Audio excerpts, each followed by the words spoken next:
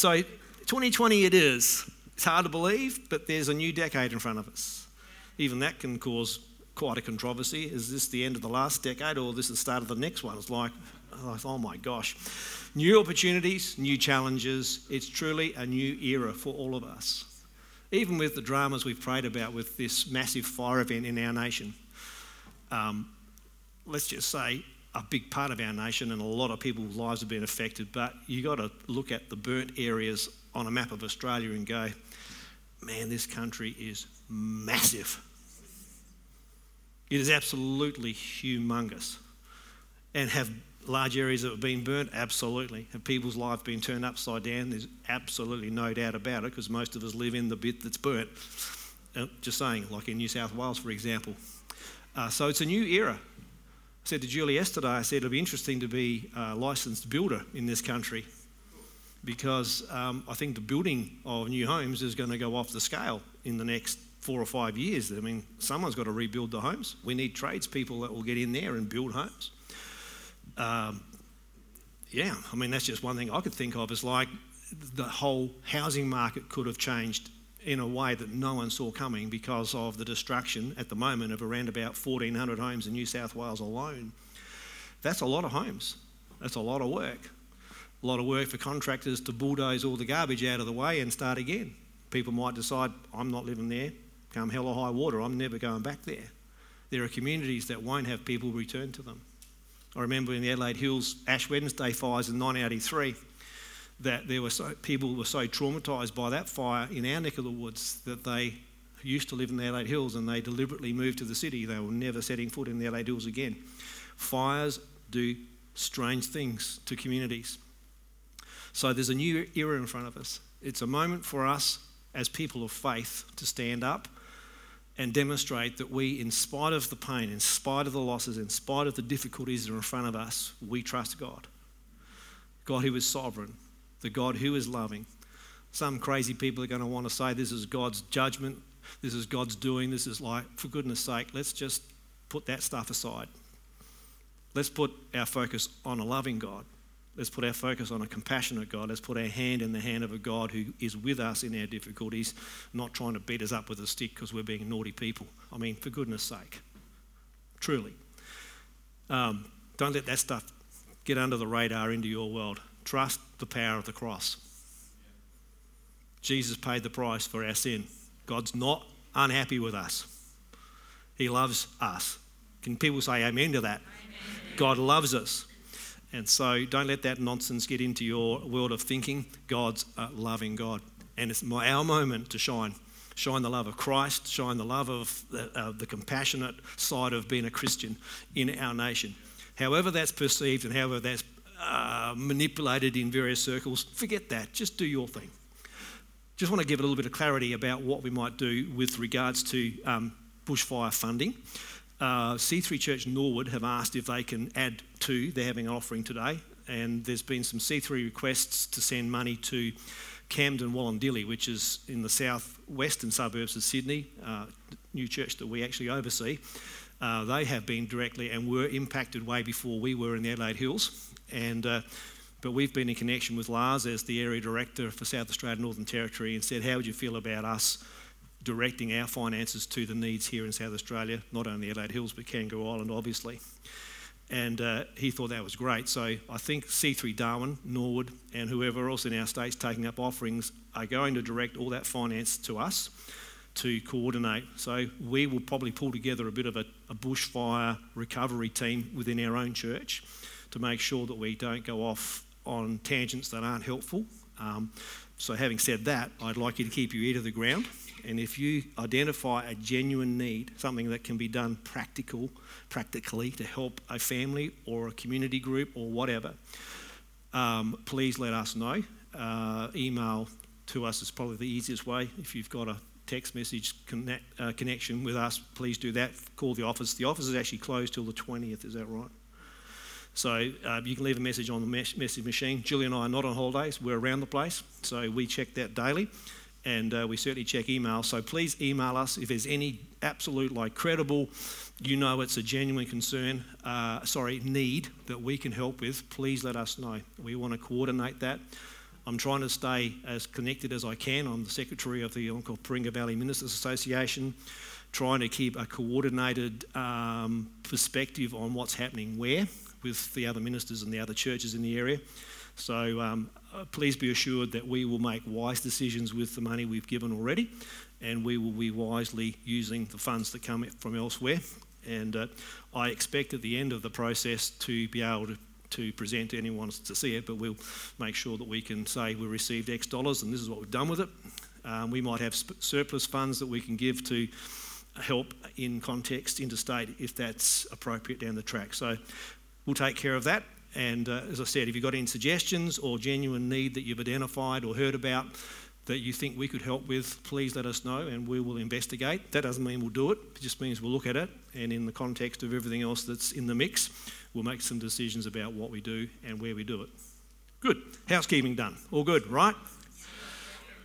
We're all looking pretty happy about 2020. A few smiles still. A few people are frowning at me. What's the problem? Just kidding. So in the midst of the things that are changing, the uncertainty that seems to accompany life in the 21st century, some things don't change. Essential human nature has not changed. Oh yes, we have more information than we've ever had at our fingertips. You can Google absolutely anything and find out pretty much anything about anything, right? We have new technologies and medical breakthroughs that are never ending. Those are good things. Things are getting smaller and faster.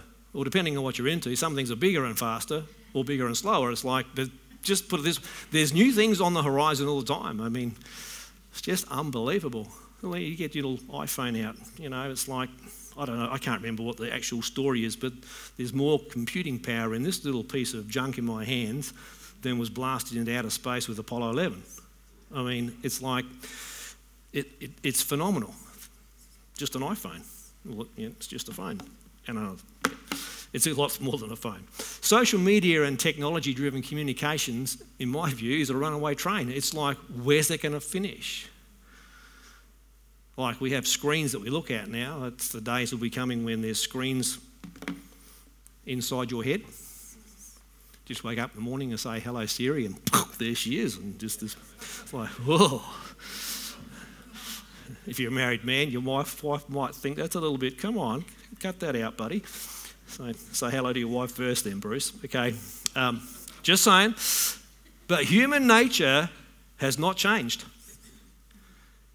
When you look around even at what's in the public space during the last couple of weeks, I'd go, nothing's changed in thousands of years. We're still human beings who still respond with an emotional response. We're deeply connected to our human template in spite of the changing context environment in which we live. So I think I mentioned this before Christmas, I felt God laying, and He's continued to lay on me this sense of wanting to communicate this particular line of thinking about belonging, about a place to belong, a place to call home, a place that we know that we fit. And so today's message is this, my first message for 2020, Jesus, the great includer. Inclusion's become a buzzword in the 21st century.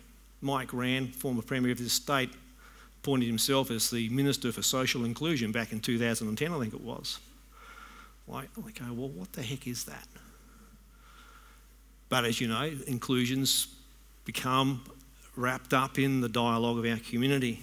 So families, schools, churches, sports clubs, community groups, corporations, political parties, universities all dish up different versions of inclusion. Inclusion's become a buzzword. It's been hijacked as the domain of the marginalised and minority groups in our society, but that's not so. Inclusion is actually templated into every one of us as human beings. I've quoted this verse before, and it's used in the context to explain, in the Bible's version of it anyway, the arrival of Eve in the story of the creation.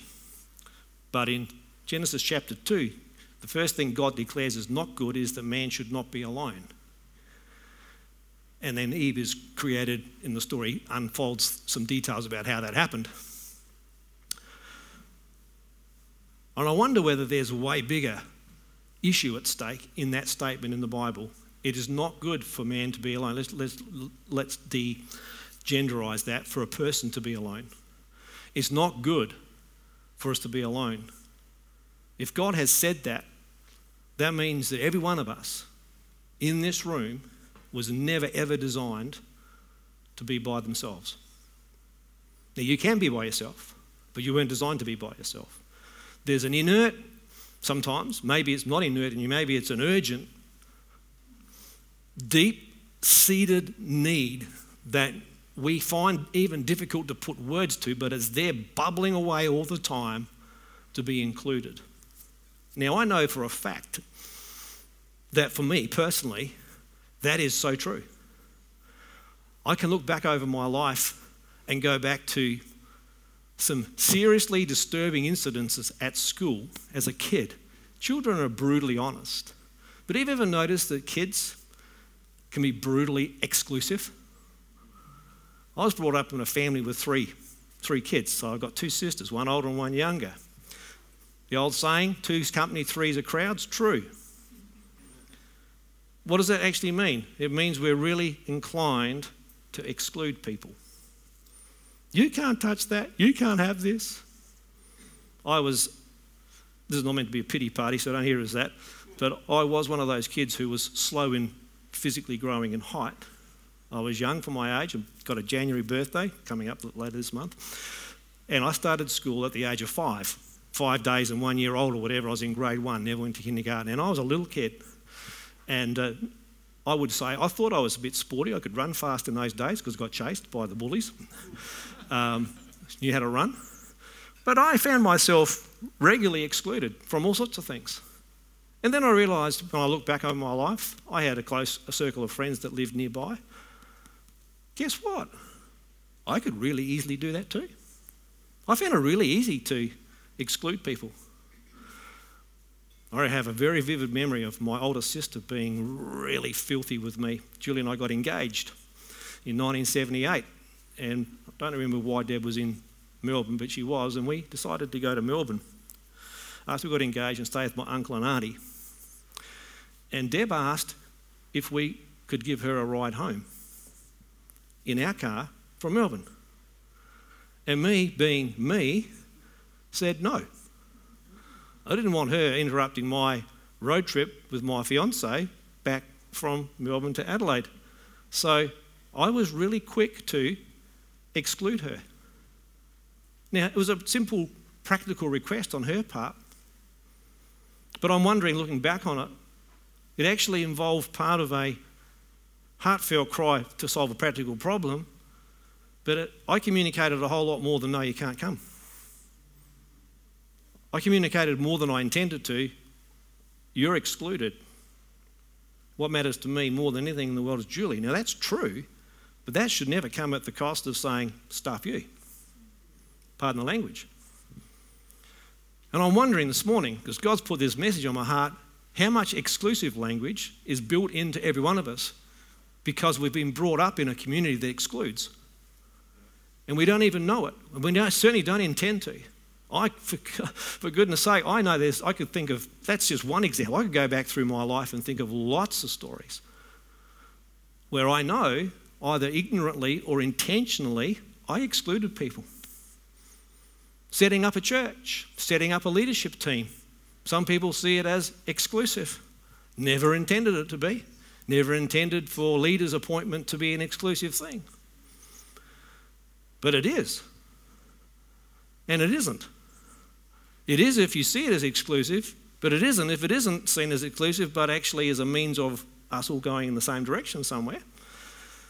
So we've got the baggage of inclusion and exclusion, and then our perception of what is inclusion and what is exclusion, and then we read that into everything that's going on. And I'm thinking, we are such a pathetic bunch who need to be saved by the grace of God. And I say we, I see me. I want you to ponder for a moment. If you really thought about it, when was the last occasion you excluded somebody? Maybe you had a conversation that you know a lot about, and they were saying something that wasn't quite right or correct or whatever, and you knew that what they were saying was wrong. But because you were right, You insisted on having your say. And they were made to look like a mug in front of their friends. That's exclusion. Maybe, just maybe, you don't, like me, sometimes realise you got foot and mouth disease, brother. When was the last time you excluded somebody? Because I've got to tell you, Jesus, the Son of God, is not into it. He's into inclusion. He's into drawing people in.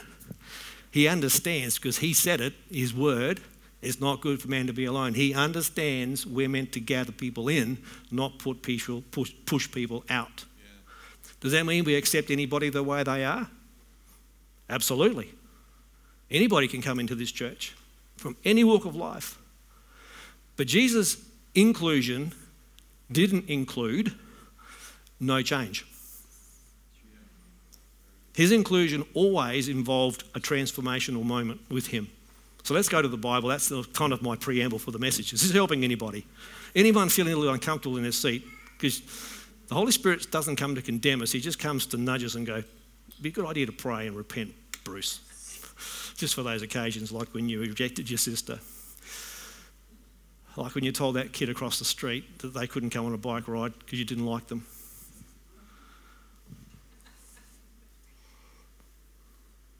Like the time we got a swimming pool, we had a swimming pool in our backyard at home. It's a sort of invitation only. But I look back and think, man, it was so easy to be exclusive with that. It's so easy to be exclusive. Some people find it very easy to be inclusive. Inclusiveness and tolerance, I haven't got that in my message today, but they're interesting little beasts to pair together. A couple of big buzzwords in our community. Interesting, isn't it? Inclusion and tolerance are massive issues in our community. Why? Because the Bible has set the template in the heart of every human being. It's not good to be alone. So people are dying, in a sense. People are falling over themselves to be included. Some people deliberately set themselves up to be excluded. And then they look for other people that want to be like them, excluded. And the next thing, they've got a group that's inclusive, that's exclusive. Go figure. See, it's a vicious circle. You can decide to get, no, I'm not going to identify any particular subgroups, that could get tricky. But you can decide to become part of a stamp collecting group. To pick something safe. Yeah, I'm a stamp. What's the proper term for a stamp collector? A what? A philatelist. A philatelist. Any philatelists here? Not one. I'm safe then. I can say what I like. This is good.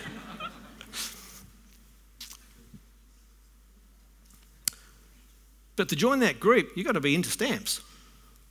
If you're not into stamps, we probably don't actually need you in our group. So that the mechanics of exclusion is not evil necessarily. It's not even intentional. It's just part of the mechanics of being human, but it's got a bit of an Achilles heel because we can use it and we do use it to hurt people and to exclude people. And Jesus came to say that's not on. So you might have arrived at a place kind of in the issue of inclusion where you're at peace about it. You've kind of resolved, like what it is. You're just resigned to it. Maybe you fear it. Maybe today you're clamouring to be included in some group. Maybe you're clamouring to be included in your family. Maybe you're clamouring with an inclusion issue. Matthew 4:18-20.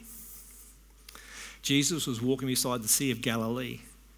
He saw two brothers, Simon called Peter and his brother Andrew. They were casting a net into the lake, for they were fishermen. Come follow me, Jesus said, and I'll send you out to fish for people. At once they left their nets and followed him. Three things I want to say to you that Jesus did, that he invoked the reality of belonging. Say belonging. One of the greatest things that warms my heart in this church is when a new face or new faces arrive here as visitors. And we deliberately try very, very hard to communicate the value of belonging here. Now, we don't always get it right, and not everybody will feel like they do belong here, who visits here. I get that. But let me say that as much as it's up to me and the leadership of our church here in Harndorf, our job is to include. Our job is to make this place a place where you could say, I belong. This is my family. These people are my people. We don't always get that right, and it's not only up to me. It's up to us. That's why I asked you, when was the last time you excluded somebody? You got to have your eyes and ears open about the contexts in which you may or may not exclude people, because I don't want you personally to be excluding a new person in our church because you just don't realise you're doing it. Jesus went and found Simon Peter and Andrew where they were. He wanted a particular kind of person included in his world at that point in time. He wants all sorts of people included in his world now. But to start with, he wanted people who would go out and fish for people.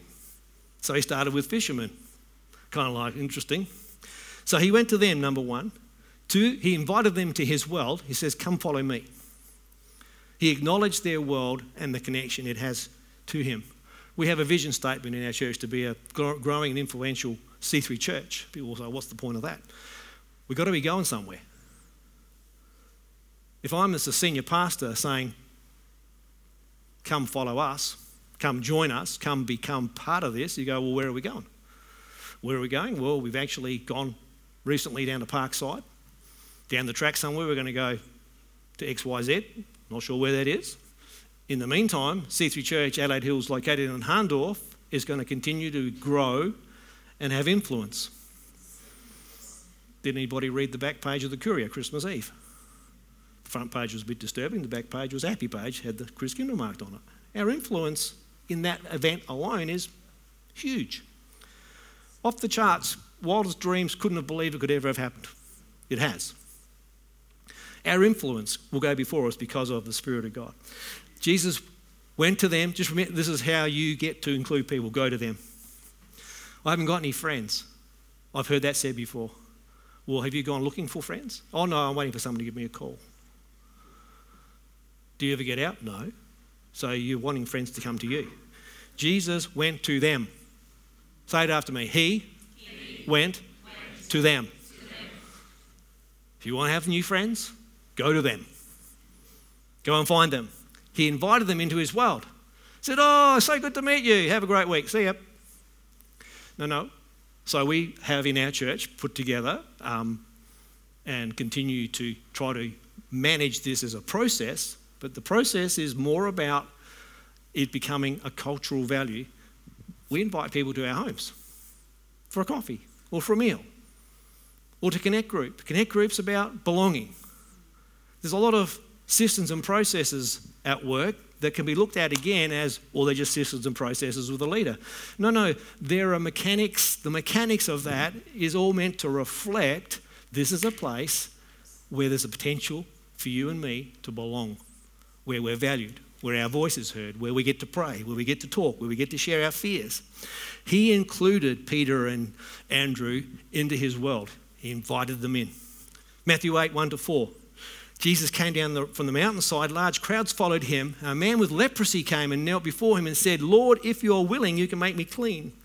Jesus reached out his hand and touched him. Wow. A Jewish rabbi/teacher would know, because he knows you never, ever go near nor touch a person with leprosy. Jesus just decided, blow those rules. Why? Because he's the master includer. Leprosy not only meant he couldn't touch them, leprosy meant this person was excluded from all of the temple ritual, excluded basically from all the normal routine of a Jewish life. He was excluded from because he had leprosy. And he asked Jesus, are you willing? Jesus says, I am willing.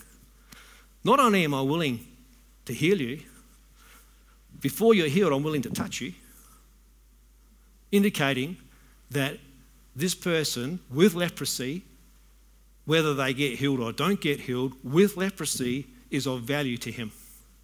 He's prepared to put his reputation on the line. He's prepared to put his credential as being a pastor, like a rabbi, on the line to do something that he should not do. Why? Because he wants to include that leprous person in his circle.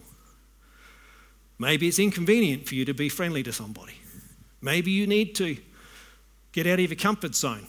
Maybe Jesus was, in his own way, a little uncomfortable with that action. The Bible doesn't give any hint to that. It's just he's a human as well as he was divine.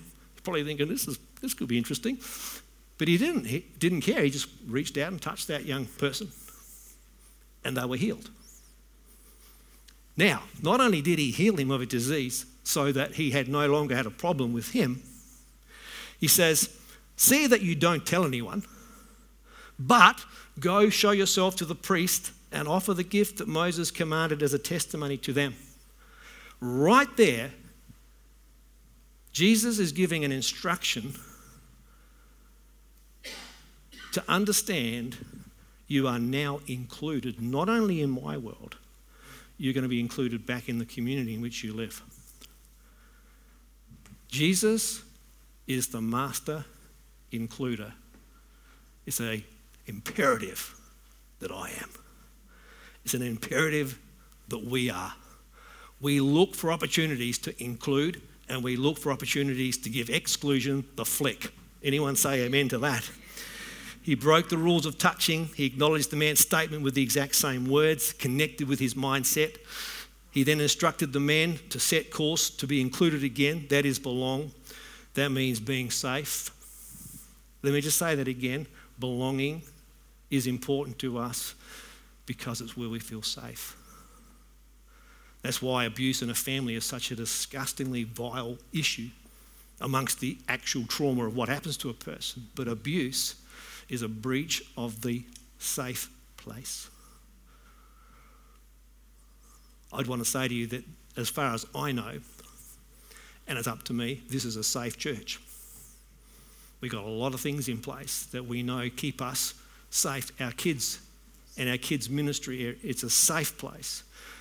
It's because you can belong here and a safe place. It's such an important thing to value. Why do we value that? I value that. So the healing of his body, this guy's body's healing, to some extent is a secondary issue for Jesus. Jesus can heal him, and he did like that. But what's more important to him is including him in his world and then setting him up to be included back in his world. Inclusion's the deal. The faith of the centurion, chapter 8, Matthew, nearly done here.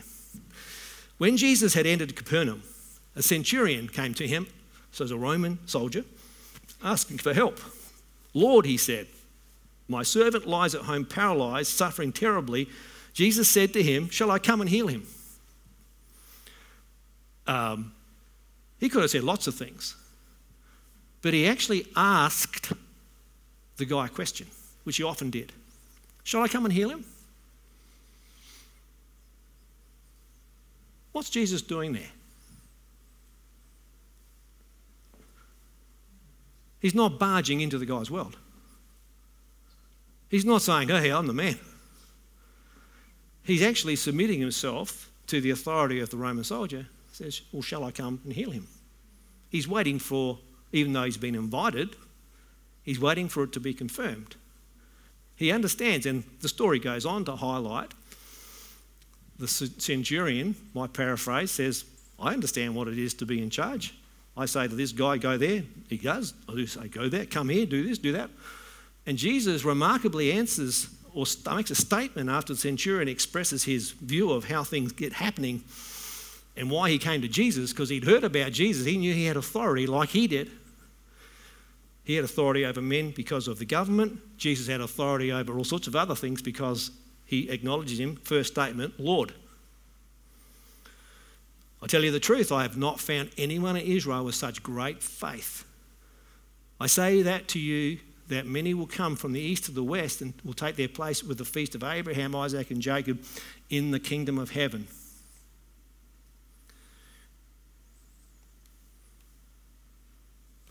Wow. So he's talking about faith. He's talking about remarkable faith he's never seen in Israel. And then he's talking about taking a place at the feast in the kingdom of heaven. Jesus is all about getting people in to his kingdom. The miracles, they're kind of sideshows. I don't mean that in a derogatory or simplistic or in any way disrespectful sense, but they're signs. They're only signs. They were phenomenal changes of life. But Jesus' agenda was, I want you in my kingdom. I want you to be in. Say in. In. So Jesus three things here. Immediately offers to go and heal the servant. Number two, he acknowledged where the centurion was in regards to faith. And 3, reveals in verse 11 his priority is the kingdom of heaven. And the servant doesn't even meet Jesus. He's just healed from afar. Think about that story. And then just a little aside, I had a naughty thought during the week because the Bible plays tricks on us all the time. I thought, if he can just heal a Roman centurion's servant from afar, why did Lazarus die? Just a question. Just okay. So, Lazarus was a guy who died because Jesus wasn't there. Just, if you don't know that story, look it up. Just Google Lazarus, see what you get. Probably some weird invention in America. So, we marvel at the miracle whilst Jesus is working on inclusion in the kingdom. I've got another whole set of scriptures here, but we've run out of time. Why don't we stand to our feet?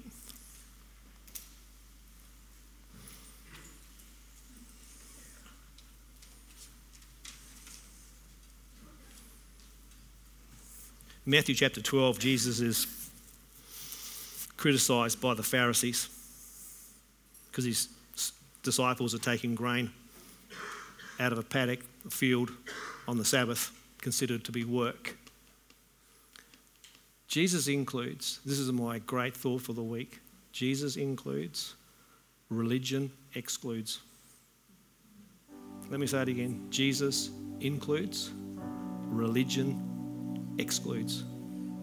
People say to you, if they ever ask this question, are you religious? You say, nope. I'm not a religious person. I'm a Christ follower. Religious people exclude. Christ followers include. I'm feeling the heartbeat of heaven resting on me, preparing this message this week to launch us into this decade, to see this church's growth and influence explode, because we get this. We're going to work on it. Some of us have got a little bit of work to do on this. Some of you might have been damaged at school or in your workplace or some other context, and you're carrying around baggage about inclusion. You might not be, as I said, deliberately setting out to exclude people, but maybe it's part of your protection mechanism. Maybe the way you feel safe is to keep people at a distance, but Jesus wants you to be an includer. Get healed of that pain. Get healed of that brokenness. Get over that thing. Get healed and bring people in. Bring people into your world. Wouldn't it be awesome to think in 10 years' time you're standing at church, you've got 20 people standing around you that you included starting in 2020, and you just brought them into your world. You included them, and you included them so well that they followed you, and they followed you into the house of God. I've got people standing in this congregation this morning who've had that influence in their family, had that influence amongst their friends. They've had that influence through their prayer life. They've included people and brought them into the house of God. Maybe not on a Sunday up front, it could be through a connect group, might be through a heap of dinner parties and meals. It's like whatever it takes to include. The Pharisees got caught in this chapter 8 story, chapter 12 story. Is it lawful to heal on the Sabbath? I mean, honestly, you're going to go, that's religion. Is it lawful to heal on the Sabbath? Well, who wants to be sick on the Sabbath? Honestly. And so Jesus responds to that, and he heals a guy in the synagogue. He had the crippled hand. Stretch out your hand. So he stretched it out and it was completely restored. But the Pharisees, just read Pharisees, read religious people, went out and plotted how to kill Jesus. Religion's going to protect exclusion at all costs. Jesus came to include. If you're feeling excluded, maybe you don't know that you are included. You've come to church this morning here. Jesus, by his Spirit, is still operating the same way in the 2020. He's coming to you where you are. He says, what do you want me to do for you? Are you okay? No, I'm not okay. Well, let's see if we can fix that.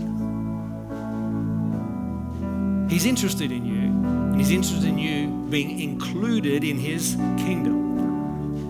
But he doesn't want you to become so heavenly minded you're no earthly use.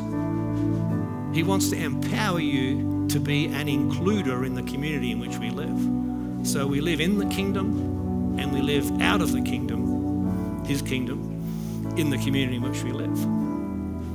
For that to all work, you personally, I personally have already, and many people here have a need to respond to his coming to you.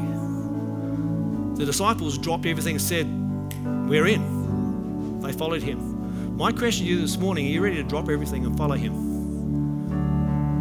His invitation is still the same today as it was 2,000 years. Come, follow me, and I will make. He will change your life. It'll be a phenomenal life. If that's you, you've never talked to God, never prayed a prayer to invite him in, he wants you to hear his invitation. Come follow me. And he's just looking for a yep. I'm in. If you've got a yes on the tip of your tongue, if you've got a yes just bubbling up the very top section of your heart right now as I'm talking, I'm not going to get you to come out the front. I'm not going to embarrass you, but I just do want you to slip your hand up and say, Bruce, that's me. I'm ready to make that decision. I am going to follow him. Just give me a wave so I can see your hand. If your hand's raised, I need to see it because I want to pray with you. Help you pray a prayer that'll invite Jesus to come establish his kingdom in your life. Better way to start 2020 than becoming a Christ follower. Thank you, Jesus. Another 5 seconds. I'm going to wait.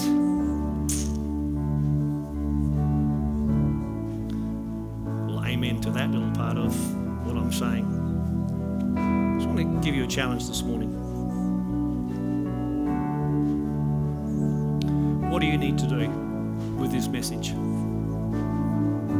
Is there one thing that you know? If I said to you, right, think of one thing you need to change. What is that? When I finish talking to you and praying in a few minutes, best thing you can do is just sit down and jot a little note on your phone or your device or a notepad, whatever you've got here. I need to do X, Y, Z. Next question, what things do I need to stop doing that are excluding people? What do I need to stop doing? And third question is, what do you need Jesus to do in you to make you more like him with inclusion?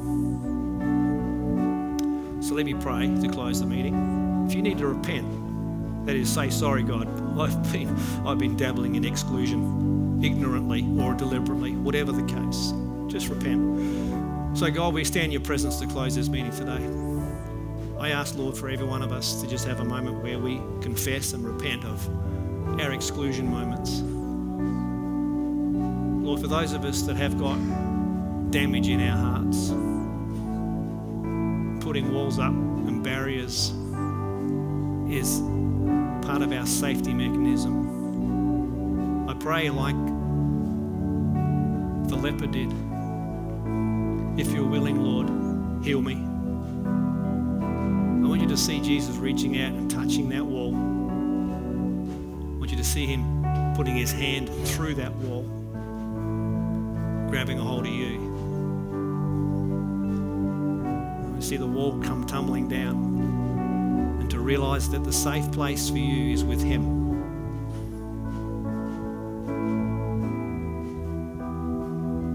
Help us, Lord, to go out into the world in which we live, the community that's at the moment suffering in various ways and shapes and forms, to include people, to love them, to embrace them, to be with them. We go in your name and we go in your power into the week ahead. In Jesus' name, amen. Can we just give the Lord a clap offering this morning? He's so good. He is so good.